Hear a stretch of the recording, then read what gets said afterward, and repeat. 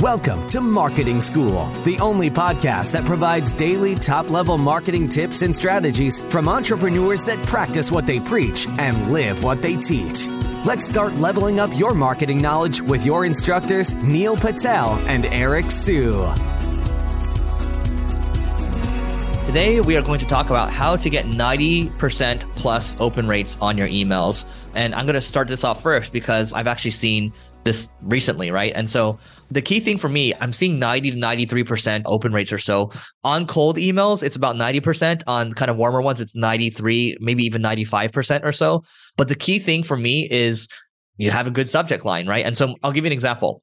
Recently, we're kind of inviting some people that I know that are in my network. And I just said, hey, come hang out in Miami at the Four Seasons, February 12th to the 14th, right? And that open rate in itself, it's a good offer, right? One, it's an event in Miami. Oh, it's at the Four Seasons, right? Oh, if you're available during that time, it sounds interesting, right? And so when I ask a question like that, that prompts curiosity, but there's also a lot of curiosity around the subject line itself, right? So the subject line, Ogilvy himself says that 80 cents on the dollar is already spent when you write your headline. And so that's one big piece of it. I found that, like, for me, I don't know, what are your email open rates right now, Eric? 50% on our Growth Weekly newsletter. That's really good. So with email, I found that I can't get the open rates I want once my list size scales up. You have hundreds of thousands of people though. Yeah. But when it's smaller, it's easy. When it's larger, it's hard to get over 30% consistently. 30% is actually not that bad. Most people are under 20%. But what I found is, my click rates and open rates through text messaging are just through the roof. Mm-hmm. And you don't really have open rates, but your click rates are through the roof. And in many cases, I'm getting like 30+% click rates. Do you use text often? No, we don't use it often. I wanted to ask you what you use for your text messaging. I think my team use, what is it called? Attentive? Is that what it's called? Yeah, Attentive. Attentive? I don't know. It's something like that. The name. So you combine your email with your SMS. We don't combine, but we have two different lists for SMS and email.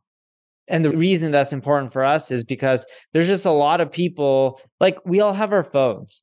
We all tend to ignore emails, but when you get a text message, your phone buzzes, you're like, oh, let me see who it is. And a lot of times you click through.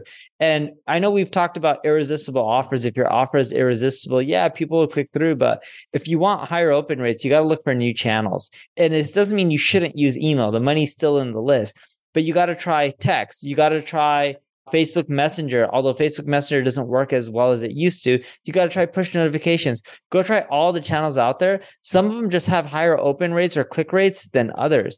And the channels that tend to be the newer ones tend to perform the best. Yeah. So we've talked about this in the past where Andrew Chen wrote an article on the law of shitty click-throughs, right? So when a new channel comes out, the click-through rates are astronomical, right?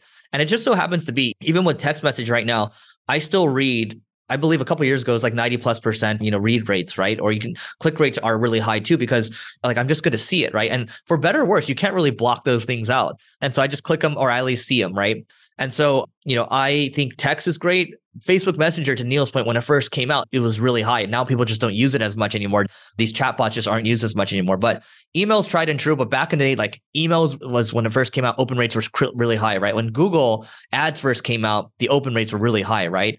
So there's a timing aspect to it. There's an offer aspect to it as well. And then also what layers on with that open rate is also the amount of times that you follow up too. So maybe you follow up, 2-3 times or whatever, because the fortune is in the follow up. But those are just a couple ways that you can go about it, right? So curiosity, a good offer, the channel that you choose, and that's how you can go about getting good open rates. And make sure that you're constantly testing too, because people just kind of give up after the first time that they start doing it.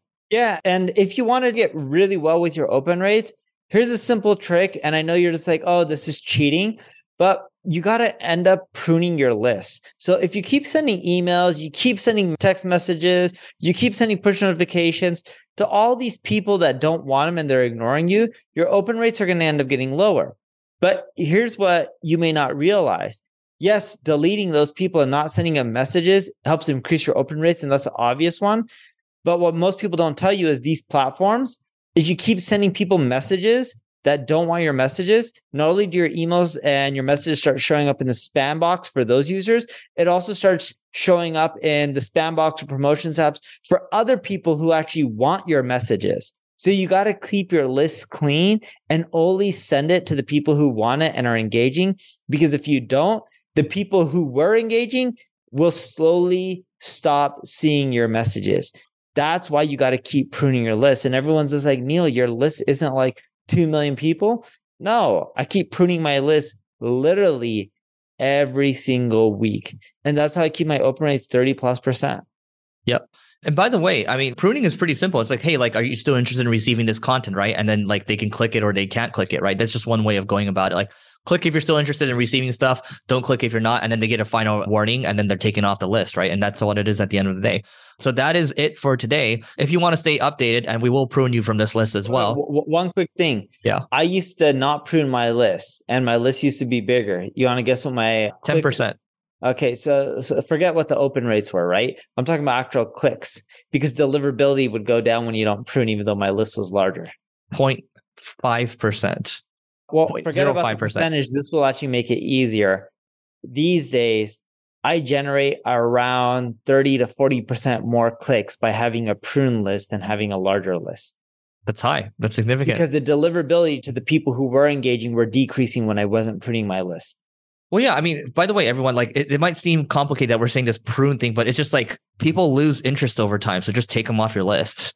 And it's really easy to do so because, like, let's say whatever email tool you use, like I use ConvertKit. So ConvertKit, you can just select in the dropdown cold subscribers. That means all the subscribers who don't engage, highlight them all, click delete, you're good to go. Or when you send out a blast, you can keep on your list, but you can just say exclude sending it to cold subscribers. Yep.